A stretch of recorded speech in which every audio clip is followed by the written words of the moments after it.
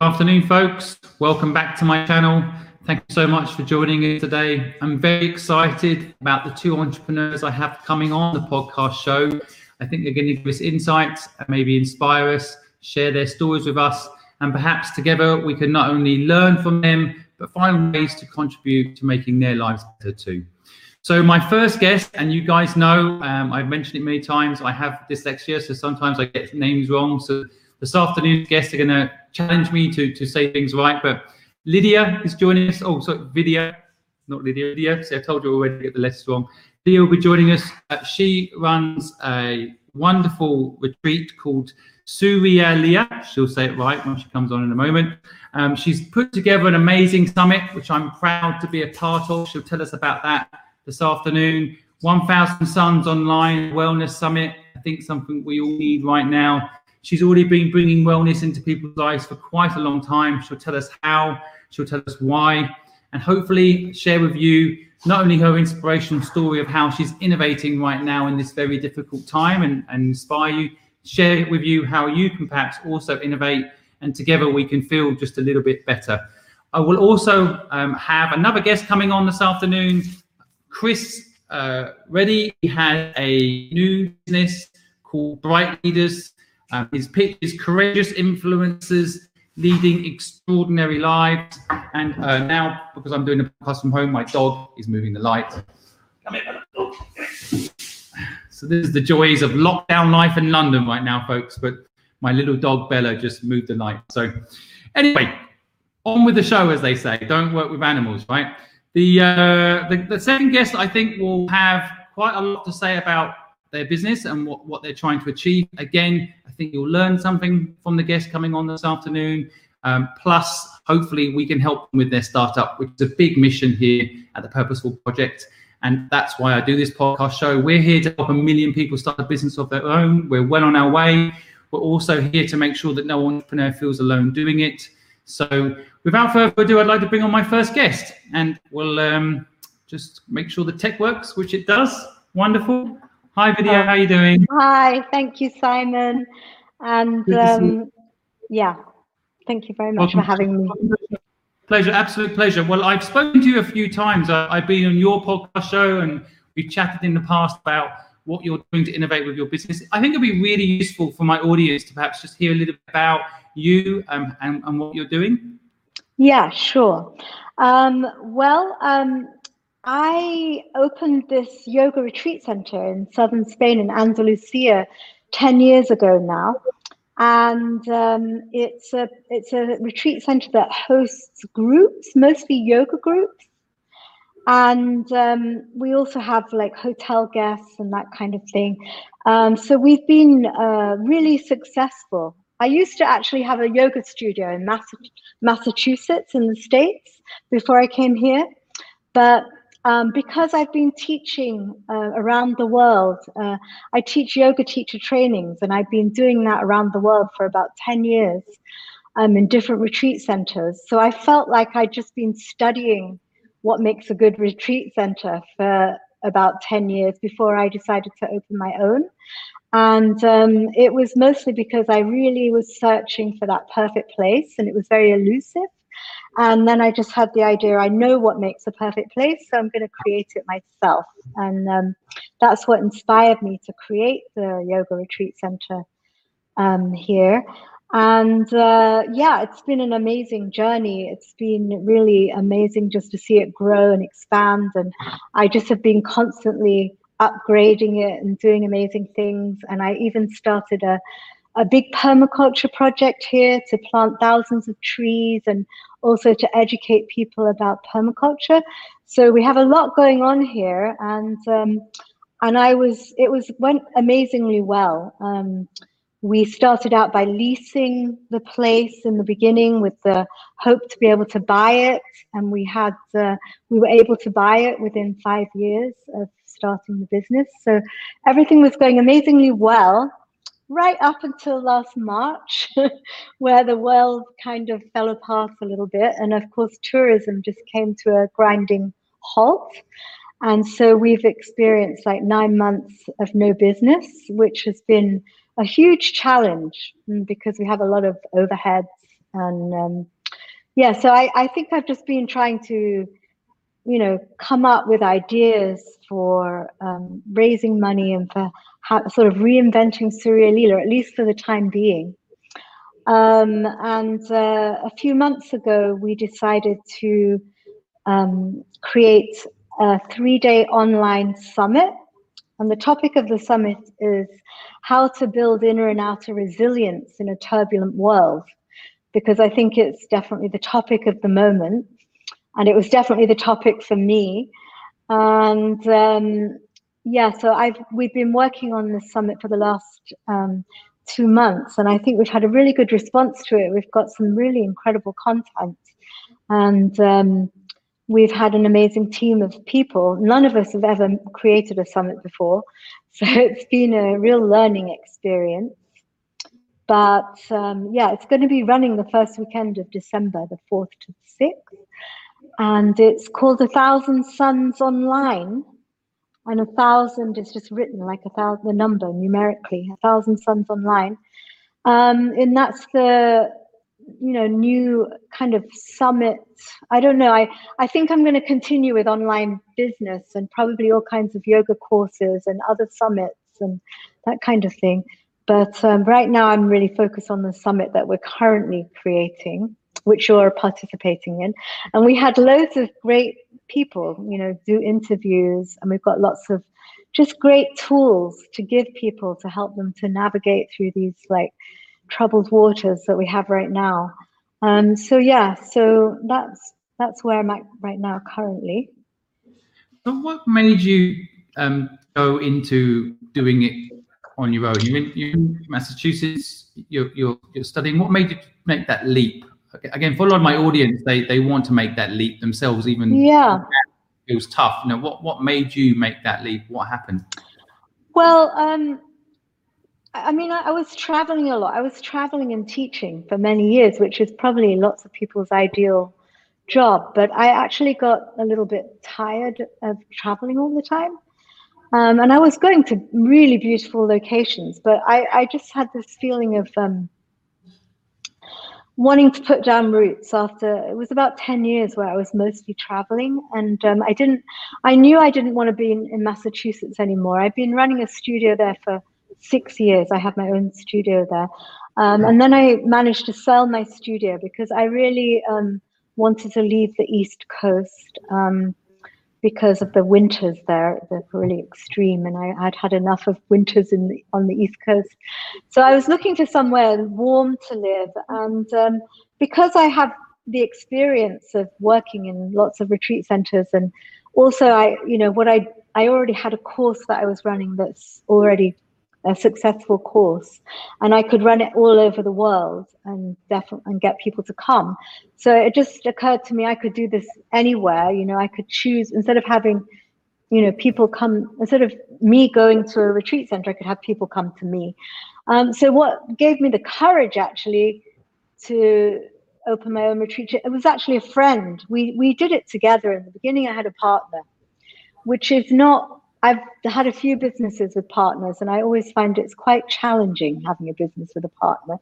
And our partnership lasted for 3 years, actually, but it was very, very helpful in the beginning to have a business partner, because I'm more visionary by nature, but I'm not very good at doing spreadsheets and this kind of thing. And so I think partnering up with somebody that had more of a business head in that respect and was able to kind of crunch numbers and all of that kind of thing was super helpful for me.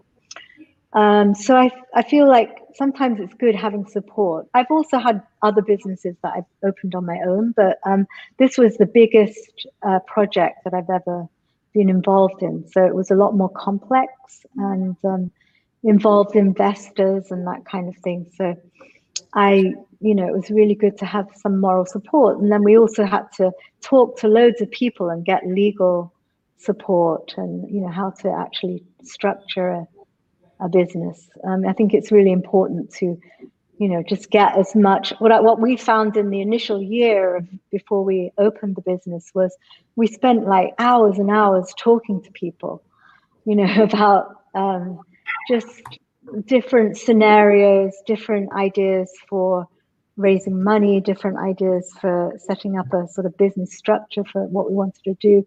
And I felt like that was a really important time, not to just rush into it, but actually to really look into the whole, business aspects of what we were going to do. Do you recommend people get partners? I mean, it sounds like you're saying there it's nice to have someone to talk to, but you also mentioned that it was a 3-year thing. What's your overarching feeling about having a partner if you're looking to start a business? Well, I mean, I think it can go either way. So I don't highly recommend having a partner, but I think it depends if you have, for example, my strength is not really in economics and in, as I said, in the business side of things. So I kind of felt like I needed to have somebody that knew more about that. And you could just have advisors, like I don't think you necessarily need to have a partner. You could just have people advising you. But if it was a big project, and I think just it was very helpful just to have someone to do it with in the beginning. I think we parted company in the end because we had different visions about where we wanted to go. But we were able to part fairly amicably. But so I think maybe if there's part of the business that maybe you don't feel is your strong suit, I mean, you either have to get advice in that area, or you need to, have a partner that knows more about that side of things. So, and it might be. Sorry, go ahead. No, I know. I was just going to say it's a good insight you're mentioning here for people. It's one of the questions we get a lot in interaction with people that listen. Is how do they get the business going is one question, and then if they have an idea, should they get a partner? And I think one thing I personally learned, and on what you're saying as well, I think is a similar thing. I had a 50-50 partnership in one of my first businesses, and it really worked for me because we were very different skill-wise, but very similar moral code-wise. And then I had another partnership later that was 50-50, just assuming it was the 50-50 thing that made it work. It wasn't the 50-50 thing that made it work. It was the fact that we had the same moral code. And you just mentioned a very important word, vision. We had the same vision in the first partnership, but in my second partnership, we had a different vision. So the learning is not the setup of the equity, for example, but actually ensuring that you both have the same idea where you want the business to go. And I think having different skill sets to kind of agree with what you're saying, for sure. And I think, I just learned some lessons from having a partnership because I think, especially if you're friends with the person that you have a partnership with, you kind of feel like, well, nothing will ever go wrong. We have this friendship and we'll be able to work it out. But I think that's a dangerous assumption. And I think also you have to have a very clear contract with that person. Whatever contract you make has to be very, very clear. And and then like you just picked up on, I think the vision is really, really important, and to be really clear about what your vision is, and that you really share that with the person, because otherwise it's going to create conflict at some point if you both want to go in different directions. And I think in previous businesses I've done it alone, and I think in the future I would also do it alone. So I think it can work with a partner, but it's not always recommendable. I think that leads into a question. I think conflict is a thing we all face every day, and I do feel like my feeling is that some of the wellness elements that you put forward as philosophies within your business do tackle those sorts of issues. So are there any thoughts on how one goes about dealing with conflict? Yeah, I think one of the most useful tools for dealing with conflict is nonviolent communication. Have you heard of that? No, it sounds like it is what it says on the can, but I mean, I feel like you better explain it in case I just... Well, nonviolent communication is just a system of how to communicate with somebody, especially if you're in a situation that is a little bit charged. And it's a communication set that was created by someone called Marshall Rosenberg.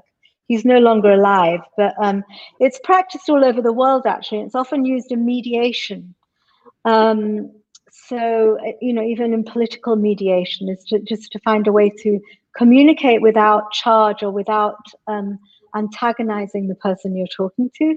And it's a way of communicating your needs and your feelings, but without blaming the other person or judging them, So it's a sort of very non-confrontational way of communicating with another person. And I found it extremely easy to communicate in this way when I use those tools. It's not always easy to remember them, especially when you're in a heated situation, but that's when they're most useful, really, is when you learn how to express yourself without getting into an argument, and that's, I found those tools really very helpful in any kind of tense situation. I found personally, I didn't really grasp the concept of how important wellness was as a business owner and how important that was to build wellness into your culture until I was in my 30s, and I started my first business at 15. So I had a good 15 years of just thinking it was about working hard and making money. It took me quite a long time to realize this wellness piece that you have at the core of your business. One of the things I found really useful was mindfulness, and just understanding, try to put yourself also in the mind of someone else and what they're thinking, what their issues are. And it can be really hard when you're so adamant, perhaps you're right, for example. But have you, mindfulness is one of the things I think is really useful. Have you seen any other techniques other than what you just mentioned that are good for people maybe to look up if they're having conflict issues? Yeah, well, I think, like you said, it's like you've got to slow down in your own mind, because so often we just we spin out, in our own mind about something. And I think all of the things that we do here, like yoga and meditation, and I think the most important thing is really just understanding the nature of our own minds, and that's a bigger topic. It's not something you can do overnight, but meditation is a great tool in learning how to do that, and just actually creating space in your own mind, and also being able to cultivate kind of listening and empathy with other people, and slowing down, because I think our minds can be so busy, and in yoga we call that rajasic, like very energetic and changing all the time, and it's like we've drunk a few espressos or something. And I think what we're trying to teach people to do here is just to kind of calm down, to just be in nature, which being in nature is another great tool for just like becoming more calm, and just relaxing more. And then I think your mind is going to relax more, and then you're not going to be like so wound up about things. And I think that's really that's really why we've been such a successful business, because we get so many people coming from London, and like they just have such hectic lives, and then they come here and they're sort of able to breathe and relax, and they're like, whoa, a few days here, and they feel like they've been on vacation for a month, because it's just such a different environment, from being in a city. It is funny, that environment thing. I was living in Hong Kong for 20 years, so I now live in London. But when I was when I moved from Hong Kong to London, I felt like London was a quiet retreat compared. But I guess it's just, as you quite rightly say, I think having a change of environment can make a huge difference. But I think in the wellness space, it's fascinating for me to watch an entrepreneur like you innovate in a time like this, because as you've just quite rightly said, wellness is so linked quite often to that environment and the beauty environment I know that you do have at your resort, but trying to create a lot of the tools that people can still use even if they're not in that environment within your summit.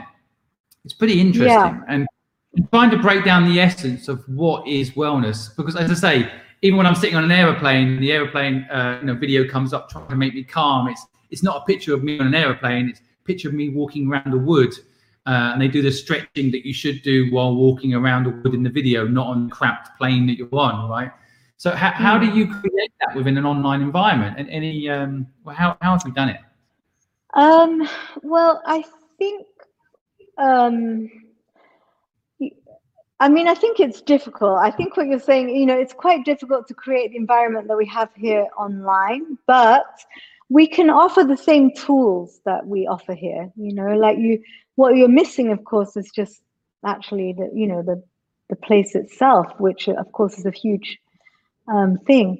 But I think what we've tried to do in the summit is just offer as many tools as we can to help people build resilience. And I think that, it starts with our physical body, really. But so it's everything to do with the physical body, like movement, and then obviously movement's something you can easily bring online. Nutrition, I think just talking to people about these things so they can start to bring them into their lives. Also, we're offering, obviously, some live meditations as well, and yoga nidra. I don't know if you're familiar with that, but it's a kind of deep relaxation. It's a guided deep relaxation, and so we're offering loads of tools that people can do. And I think if you're laying on your mat with your eyes closed, you could be anywhere. You don't necessarily know, and hopefully we'll transport people, just through engaging them with these different practices where you have your eyes closed, actually. So of course it would be preferable to be here with your eyes closed, but second best, you can do a retreat whilst still locked down in your house. I was gonna say something that perhaps makes it feel flippant when it comes to wellness, but I was thinking just send someone some incense and a nice candle and that. Because you're absolutely right, actually. It's a very good point, isn't it? I think sometimes you can close your eyes and you can actually be anywhere. So in many respects, we're in lockdown in London right now, many places in the world are in lockdown, but a lot of that lockdown is in our own minds. We can close our eyes and be anywhere, feel the sand on our feet if that's where we want to be, or frankly play a bit of music in the background that makes you feel like you're at the beach, right? So it's an interesting thing to explore, isn't it? Because it is so traditional. Let's call it the old world, where you go somewhere to get that sensation. But I do think it's possible to create it somewhat with the right guidance and the right training, which is, I think, what you're offering through your Wellness Summit. And I think people can achieve something similar. It might be different, but it could give them the same feeling of freeing their mind, for example. Yeah. Well, one thing I also found important, which we did a cyber retreat during the first lockdown in March, and what was really beautiful about that is we really created community with the people that were coming to our classes, and we were, I was doing philosophy talks and meditations, and we did a lot of yoga classes. But what was really beautiful was just that people felt really connected, and we would, talk with each other. And some of the people that were on that cyber retreat, I met for the first time on the cyber retreat, and then they came here afterwards. There was a small window of time where we could have some guests, and some of the guests we met online came here because they just felt so connected to us. So I think you can create connection to others online, definitely. There's and one strange thing I've experienced is when I've been doing meditations online, is that I actually can feel the presence of the other people. It's a tangible thing, and it's hard to explain, but I don't feel like I'm alone. And usually I have my eyes closed as well, but I just have this sense of all the other people that are there meditating with me. And so that's an interesting thing that happens. I think that I have to say, I know this whole coronavirus, I'm frankly even sick of saying the word, to be honest. I know that we're all kind of sick of it, but there are some really interesting things that are coming from it. One thing I've really loved about the whole situation, putting aside all the negative from it, because I know there's a lot of negative for a lot of people, but one of the things I have liked is Brexit happened in England. The news was always out who was against who. And there was this huge divide between people that were for Brexit and people that were against Brexit. But one thing about coronavirus is it's happening to us all. And I think it's something that in a way does bring us together, like the the difficult moment that we're all. For example, I met a friend the other day who is normally quite self-centered. They're nice person, but they have a centered element to them, and normally go straight into telling me about themselves, and I'm not judging them. That's who they are. But this is one of the first times they're like, Simon, how are you, and how's your family? And I think people are really taking a step back and actually care about other people, and just how are things going your side. I don't know, it's woken people up a little bit to be a little less selfish and be a little bit more aware of what's happening around them, and if they're doing well, it doesn't mean others are, and how can they help, and it's bringing out some really nice traits in people. And I like the point you just made a lot about the energy that you can feel sometimes, and tapping into that and feeling that energy of the goodness in people instead of the negative out there is a really good thing, I think, for people to take away from your point there.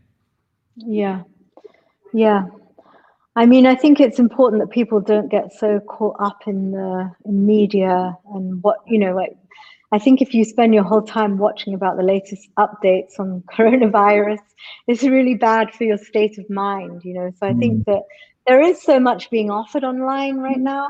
I think there's just so much out there, and so much yoga, meditation, everything. So you have all the tools you need really to actually spend your time, working on yourself, as opposed to, just getting all caught up in the whole drama that's unfolding, which is just very stressful. Like I think it has this effect of making you feel really stressed out.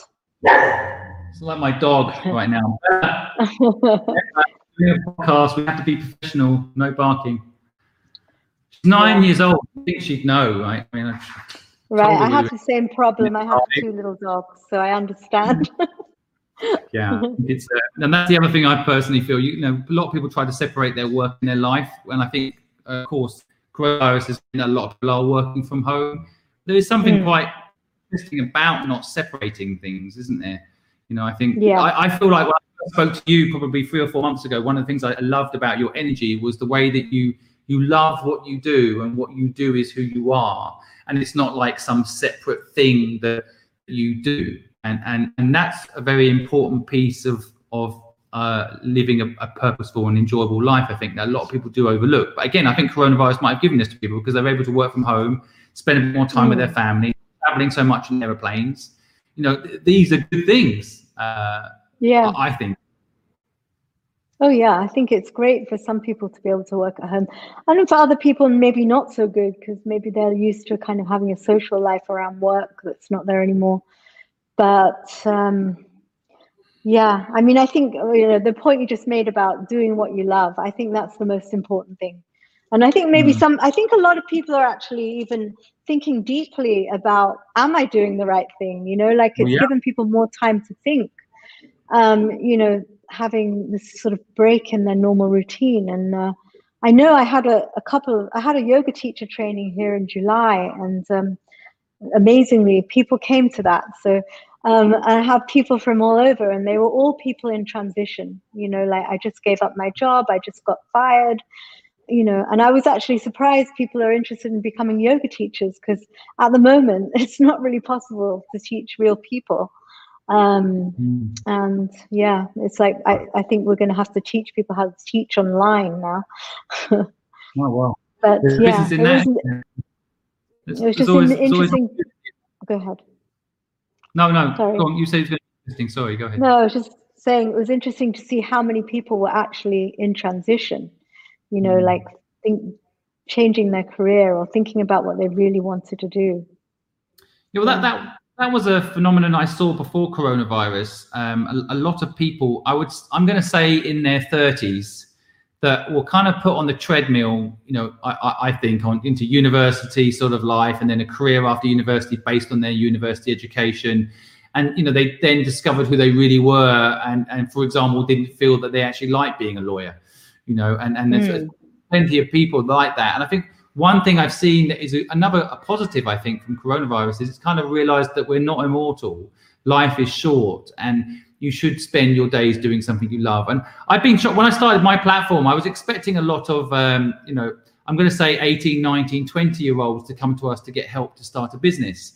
But what's actually happened, surprisingly, is a lot of people in their 40s that, almost like, can I still do it? Am I young enough?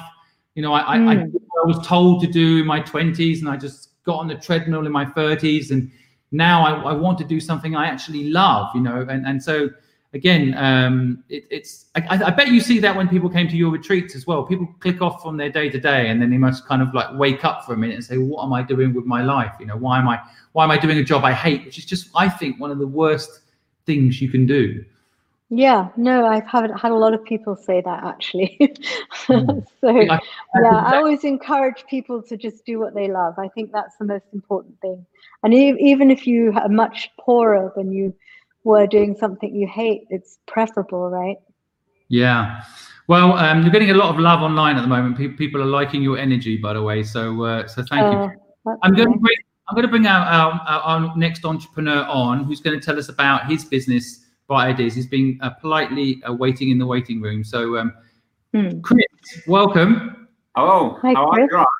How are you? Great. Thanks for having me. Yeah, it's been lovely listening to that, and it was almost like I felt like you were kind of telling my story a little bit in essence, and the story that I'm trying to create for young people. So it was quite a nice transition, that. Well, thanks, Chris. Yeah, all unrehearsed. This is live and unrehearsed. So why don't you tell the audience that's listening a little bit about what you're up to and your story? Yeah, so I've been teaching for 15 years. I started as a PE teacher and was quickly promoted into a pastoral position, which is supporting, I guess, the well-being of young people, and that became a big passion of mine. It was something that I always wanted to do when I was trained to become a teacher, and I was fortunate enough to get that position quite quickly. So essentially, it was supporting behaviour and the well-being of young people. And then as I grew, I started doing that with the older students in secondary schools in year 10 and 11. And then I moved to a sixth form, similar sort of position, looking after the well-being, but more of an academic focus. And then there's more of a focus around careers and future ambitions and things like that. And then over the last, I'd say 5 years, I got into coaching. Because I got into coaching because I knew there was another way of engaging young people with either their own well-being, their own academic journey, and their own kind of habits. But I just didn't know how to really, really tap into these young people. So I came across coaching, started training, and then I've just loved it. And part of my work now actually was with adults. And what I started to realize actually when I was working with adults in education, the teachers and leaders in education, that they were presenting the same sort of challenges as the young people were presenting. So it might be confidence, it might be lack of focus, lack of direction, or it could be, they're really successful, but they just want the extra edge in their life. And I was kind of thinking, well, if adults are getting all this coaching and it's really taken off in the UK now, I'm like, well, what's happening with these young people? Because if these young people don't develop these skills, and I mean as young as kind of like 5 and 6, and they're not getting the support all the way up through the education system, then naturally we're gonna churn out a group of adults that again are lost in terms of sense of their purpose, but potentially they've not got the skills and leadership capabilities that we need them to have as they grow into adult life, really. So then I guess I formally set up Bright Leaders, I guess officially, in October, and my intention is to move away from my full-time paid position, which is a job that I really enjoy. I love it, but I just know that this work with Bright Leaders is truer to my heart, really, and I know that I'll be able to have the kind of impact that I really want to have with young people and the educators that are looking after the young people. Well, I think that's a really interesting insight there too, Chris. I think you're moving away from a job you like into something is your calling. That's almost a harder call in some respects than leaving a job you hate. That's quite a lot of conviction and very clear definition of what is success for you, I think. So, congratulations, well done. So tell me exactly what the business will do. If you were trying to sum it up in a sentence, kind of what will your Bright Leaders business do? I'm kind of on a mission really to build courageous influencers. And what I mean by that is, I think with the social media now, we're kind of we're almost trained to think that influence is having a number of followers, thousands of followers. And actually, really, the person that you need to influence is yourself. But that's hard to do. You've got to make some hard decisions. You've got to be brave, and you've got to be really courageous to look after yourself. But once you've focused on yourself and you've looked after your personal leadership, which I think is vital to the work I want to do, it's then you can really start thinking about how you can have an impact on other people. So it's about building communities, really, of courageous influencers. Yeah. It's an interesting use of the word courageous, because I always think of influencers as quite brave already. Somewhat they're putting themselves out there, they're getting criticized. I've got quite a big following on TikTok lately, and you put out information you think's helping people, and people come back and they can be pretty tough on you. So you have to be quite courageous to be an influencer. But what I think is really fascinating about what you're saying there is the whole idea that you've got to find yourself, which is why I have both of you on. Actually, I could see a thread between the two, although you're coming at it from completely different worlds in many respects. That finding who you are piece within both of what you do, I think, is really interesting.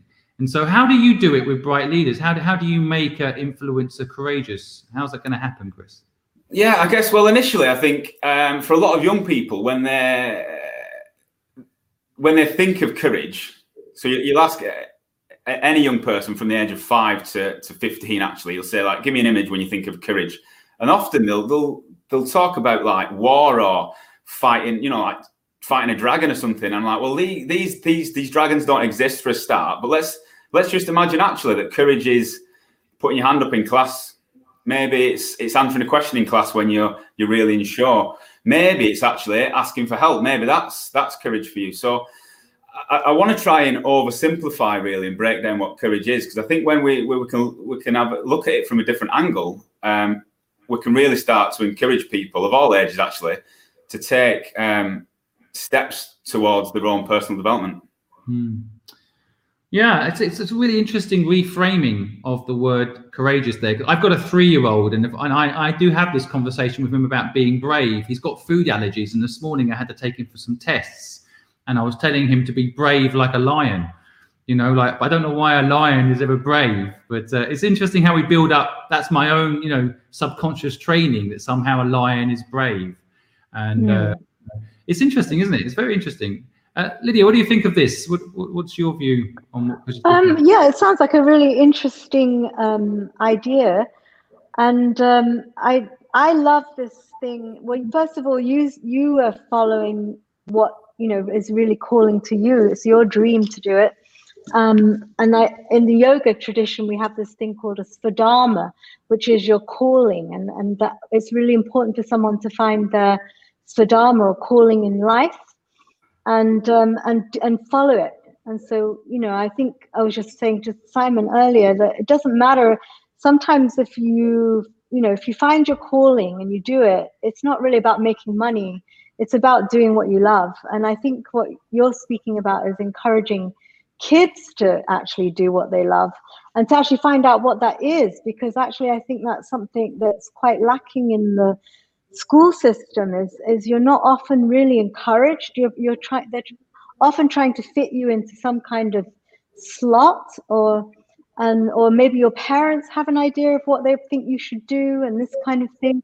And I think that this kind of encouragement for kids and starting with kids at a younger age, where they can start to really explore what it means to actually know because I think as a kid you often don't even know what it is that you love. So I think it sounds like an admirable, thing that you're going to do. But I was also wondering, how are you going to do it? Is it like some kind of academy that's like extracurricular to schoolwork, or how is it going to actually function? Yeah, so that's a really good question, because the coronavirus has actually presented an opportunity for me, really, because I'm in a full-time job. I've got some good contacts that I want to work with, but they're like, Chris, I want to work with you, but you've got a full-time job. I can't have you in on Friday. So this has been able to give me kind of an online format to start working with schools. So I've got a course running and with young people, but also I've got my first gig, if you like, in a school where they'll let me in. They'll let me as which is amazing. So the way I want it to work, and when things die down, I want a building. I mean, I want a Bright Leaders building where young people can come to thrive, and the parents that know that when they walk into this building, they're going to come out feeling stronger, feeling better, and wanting to do more in their lives. And what we will do then in the building is given the tools, tips, and techniques to kind of run with what they love, really. But currently, I'm doing online coaching, trying to get the message out, and doing some online workshops. That's great. So it's a kind of self-empowerment for kids too. Oh, absolutely. And what's really interesting is, and this is really interesting activity to do with adults as well. You'll say, write down a list of all the things you're great at. Write down a list of all the things that you're not great at. And the list of the things that they're not great at is always going to be longer, I think, with the majority of people. And what we need to do is we need to shift the focus. And I think in education, what we do a lot of is, and you understand it to some extent because it's exam driven. You're like, well, what can you do to do better? You've got this grade now. Where can we move to this grade? But actually, let's flip it a little bit and let's get these young people knowing and owning the strengths that they've got. And that's part of the work that I'll be doing is when you know and own your strengths and you feel empowered to take action based on owning your strengths, then you can be really unstoppable. So, and I think it's getting into the kids young. So whilst there's a need for this with even like university age students, and I know there's a need for this with adults, but we can start young. And I've got two kids, 6 and 2. And when my lad puts his little Bright Leaders top on, he's like, Dad, I'm a Bright Leader now, right? And he once said to me, it was brilliant. And he said to me, he had his top on. He said, Dad, Bright Leaders aren't late. And I was like, wow. He just put his hoodie on, and we're talking about things, that we would expect. Older kids to be talking about. So yeah, it's been really nice.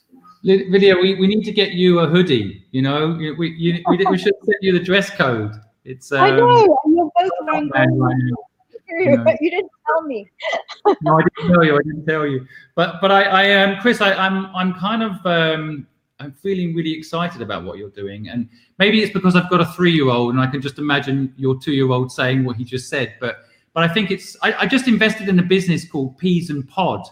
And one of the things I love about the founders and what they're doing is that they're trying to bring nature to kids a bit more. I mean, there was this whole thing a little while ago where Jamie Oliver showed kids a fruit and they didn't know where it had come from. They literally thought it had come from a supermarket. I won't mention the supermarket the kid said, but they've lost touch with nature. And I think there is a huge problem where in the education system where kids lose touch with, it's not about what you don't know and therefore you need to learn it, but about what you do know and how you can harness that skill. I was dyslexic, and I am dyslexic. So at school, I was permanently being pushed into reading more, which is completely the opposite to what my skill set allows me to do. I should have been given, as I do today, more creative things, more inventive things. But instead, the school system seemed to want to fix what was broken. And actually what was broken, it wasn't broken. I mean, I remember at school being told, read this book and tomorrow you have to come in and talk about it, and being so scared about it. And then I learned to ask all my friends, they read the book, what they thought. Then I had 12 different opinions about the same book, whereas they all had about the book. So I could go in and give 12 different views on the same book because I hadn't read the book and I'd listened to other people's views on the book.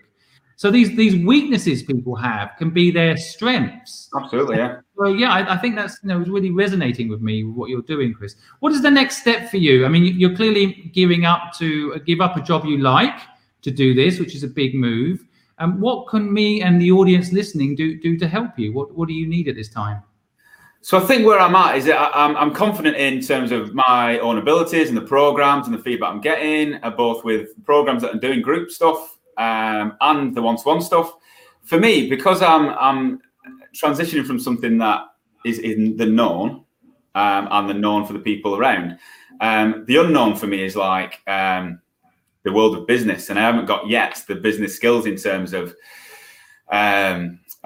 business planning, forecasting things for the future. Cash flow is something now I'm starting to think about, accessing funding, and then I guess it's how to scale what I'm doing and how to market it and building strategies around that. And I'm well connected within the world of education, but what I need to get really is a level of connection with people who understand business and who can give me a different layer of advice, really.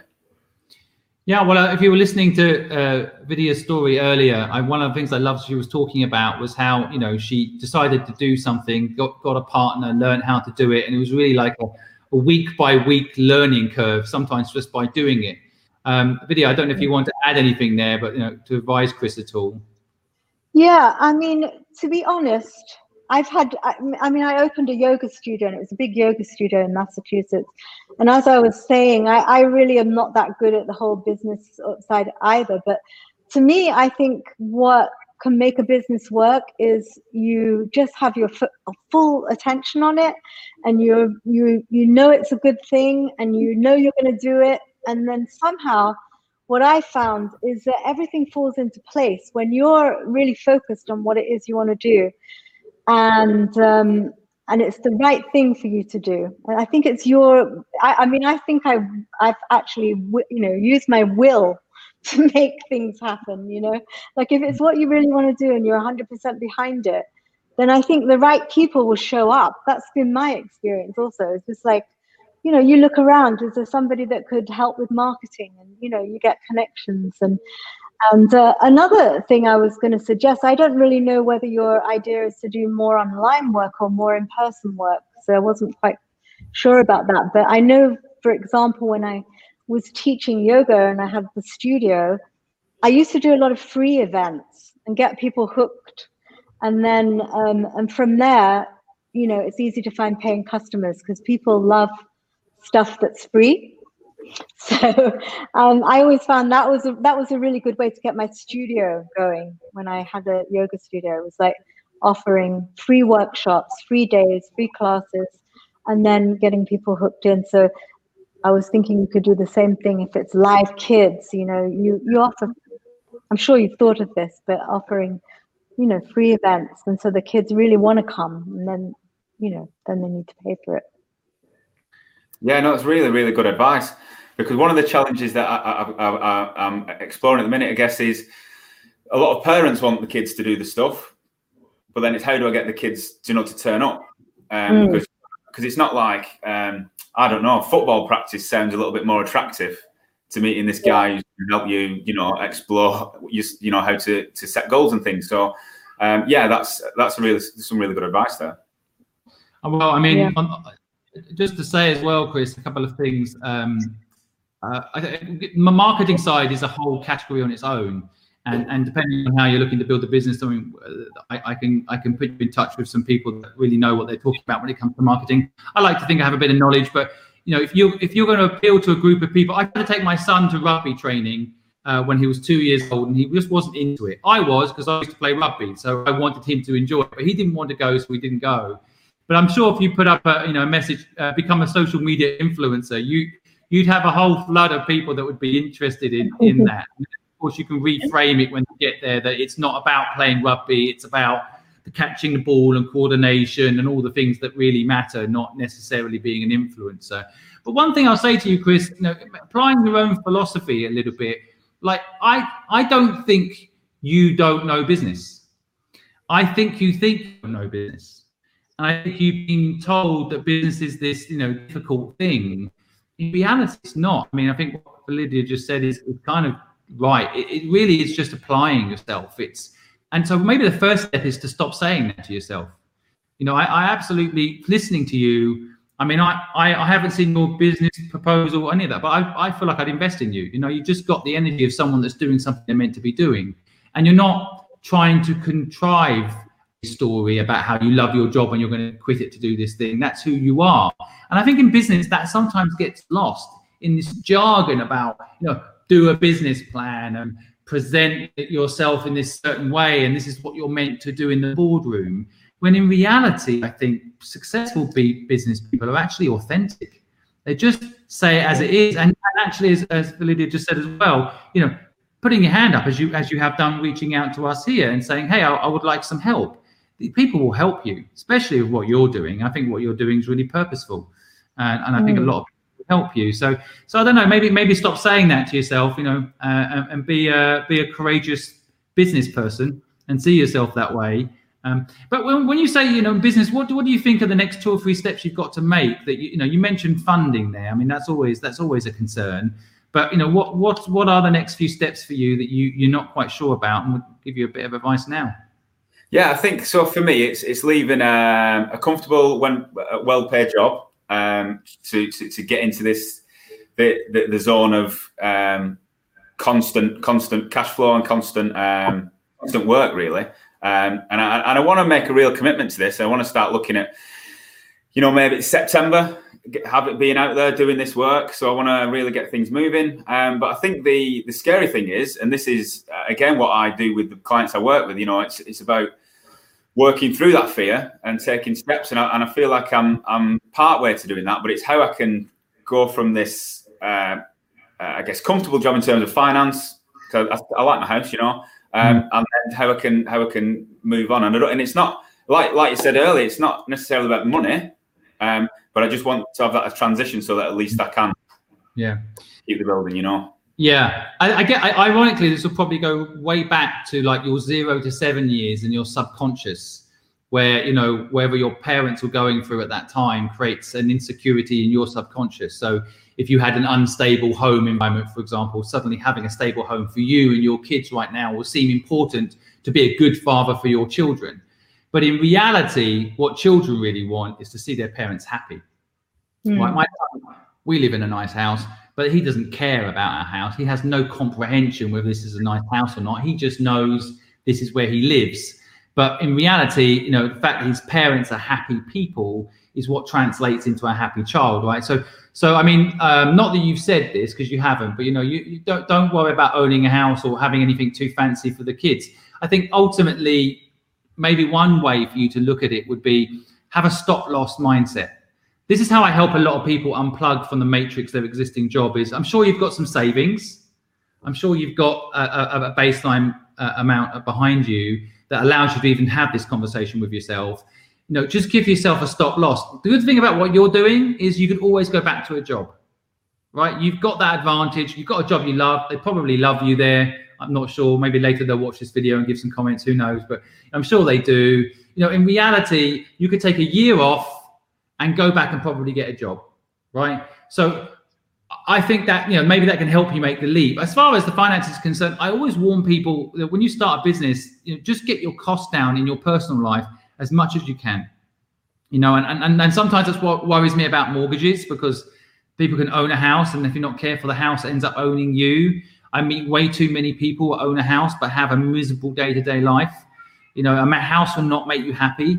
And so, making sure that doesn't get in your way, and don't let these things own you, get your costs down. I'm sure you're thinking about all this, but I'm just saying the basics in case it helps you psychologically, just kind of make the leap. But honestly, once you start something like you're starting, the upside is so unlimited and so freeing that possessions become unimportant. You start making an impact in people's lives, which sounds like you already are with what you're doing in your day-to-day life already. But you start changing the trajectory of a 6-year-old and making them courageous. Just imagine what they can go and do, right? And that means, I guess this kind of comes back to Buddhism, right? Like I would live, I don't care where I live if I can make an impact in people's lives that have that sort of effect, right? And you have the potential to make that sort of effect. So I get over the structure that you've been brought up in, and just break free. And I know myself. I never had a job, so but my wife is always getting job offers. She now has her own business, and she's always getting job offers. And she's been working for herself now for 10 years. She'd never go working for someone else now. Lydia, I'm sure you'd agree with me. There's no way you'd work for someone else now, right? No. The thing, No, definitely not. You never meet anyone. If you've had more than 2 years out, you can never go back in, and there's a reason for it, right? So just keep that in mind from people that have come out the other end. If you can get through 2 years, you'll never want to work for someone else again. And it doesn't matter how good the job is, because you won't be in charge of what happens in your day-to-day, and you won't be in charge of the vision and mission of the business. Mm-hmm. And that's what's going to make you happy, and that's what's going to make your children happy, because you're happy. And they're going to be inspired by you, as it sounds like your 2-year-old already is. Yeah, thank you. You're right. A lot of these, I guess, values around money do come from parents. And me and my wife have talked a lot about this, and actually understanding that mindset and where it comes from. You're dead right with that. Yeah. You sound like you've got one thing I think very important: have the right partner in life. I mean, for me, I often say to people, I'm not successful because I'm smart. I'm successful because I married the right person. I have the right people. And if you're not married, it's not just about having the right people around you, but it sounds like you've got a wife who supports you. That is so important. They have to be, they're on this journey with you. They're taking the risk too. And if you've got them behind you, it makes a huge, huge difference to going through the pain. In fact, I can tell you, I've invested in 68 companies, right, without promoting myself too much on my own channel. But and one of the things I always do when I invest in a business is I meet the founder's partner. And I can tell you 9 times out of 10 whether or not that person is going to succeed based on their partner. I just invested in another business, and the lady I invested in, Karen, she's just so talented. And when I met her wife, I knew she was going to make it because her wife is so behind her in the business, you know. And so I think that that partner in life is just so crucial. Sounds like you've got a good one. Yeah, this is a happy house. It's great, and I think the reason why I've not moved at the Bright Leaders thing faster than I guess wanted to is because life's good. You know, I just think and I believe that it can be better, and I can have more of an impact doing what we're doing. Yeah. Any comments on you mentioned partners earlier, Vidya, so I know you know finding a partner in business is also an interesting process. Oh yeah, I actually don't have a partner. I have 2 dogs. Yeah, I mean, here we kind of live in community as well because a lot of the people that work here live here. So I think having emotional support is really important. And having people around that, you know, for whatever you're doing. And I feel like I've always had loads of support and friends that have really, you know, helped in so many ways. So I think you're totally right. Like just having that, you know, just feeling support from other people is vitally important, even if you don't have a business partner, but just having other support and encouragement, I think it's super important to be successful. You've got to surround yourself with people that, a bit like you're saying about your whole philosophy of your business, Chris, right? You've got to surround yourself with people that see the positive in the opportunity, not the negative, right? I think it's just, and I know parents is a difficult one. I've had a big falling out with my mum, and for 30 years we hardly talk. I've come to terms with it because she's different to me, and I don't want to say she's right or wrong, or I'm right or wrong. You know, we both have our part to play in our reasons we don't get on, but I've just come to accept that just because she's my mother, it doesn't mean to say I have to like her. I'm sure she says the same about me, you know. But I think sometimes realizing that as well, right? Realizing that some people in your life can be there for you and will get you and understand that risk is part of life, and other people have been brought up differently. You know, so it's but anyway, I think it sounds like you've got a good partner there. What does your partner do? I'm sure she's listening right now. Would you give her some kudos? Actually, she's just, kids have got back from school, so she was a HR manager, so I can hear the tea time going on in the background. So was a HR manager, and 18 months ago she went self-employed, which was like a massive decision. I was so proud of her. And she's a foot health practitioner, so she's mobile and she goes doing like podiatry work with people locally. She loves it. Well, she knows the journey you're about to go on then, so that's awesome. Yeah. Well, before we leave, is there anything else? Any questions you have before we end today's podcast?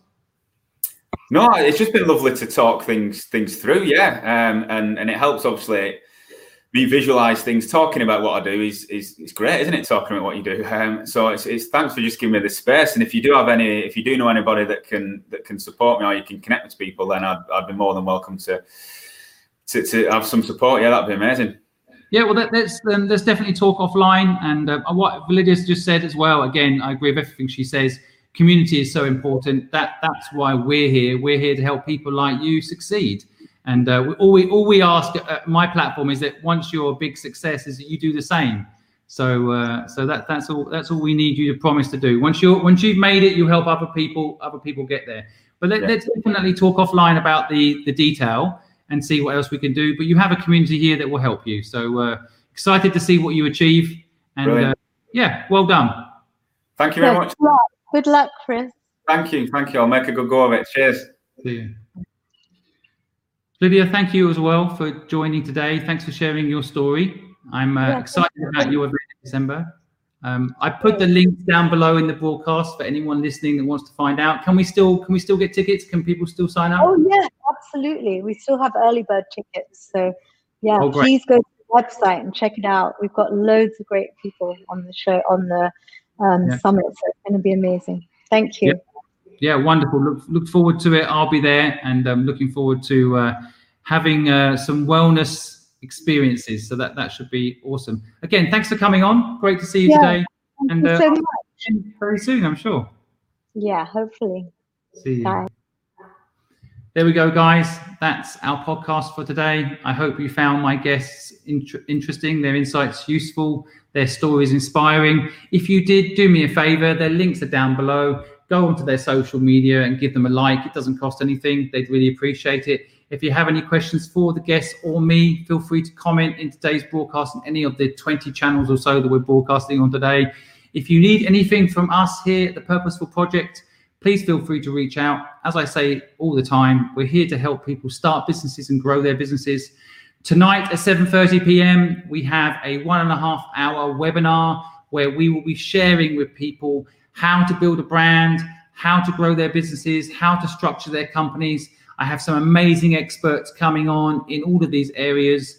We will spend an hour and a half chatting through all of these insights into business that we've all gained as entrepreneurs and founders over the years. It's totally free. We will not be selling you anything during the broadcast. After the broadcast, it's not about us selling anything. It's about us giving you information on what and how you are going to find your purpose in life, and how you're going to build a business that you love, and how you're going to find out what you're meant to be doing with your life. That's what we're here to help you achieve. And we want nothing in return, except when you're successful, you promise to do the same. So that's it, folks. Thanks very much for joining the broadcast today. And I'll see you next Wednesday for the Wednesday Live. You can also, of course, join us for the Good Luck Club podcast, which tomorrow is with, who have we got? James Chase. So James is the founder of Tyrrell Crisps, one of the UK's most beloved crisp brands, the largest privately owned crisp brand. And he is starting a new business called Chase Distillery. And he'll be telling us about his story of his family who were farmers, making crisps and potatoes for other people's businesses, other people's brands. And they decided to do it for themselves and built a wonderful brand with a deep purpose. And I think you'll find his story as a second generation entrepreneur both insightful and unique. So you can join us on the Good Luck Club podcast. Again, you can grab that on Spotify, Apple Music, iHeartRadio, and all the usual places where podcasts can be found. Again, thanks for listening today, folks, and have a wonderful afternoon.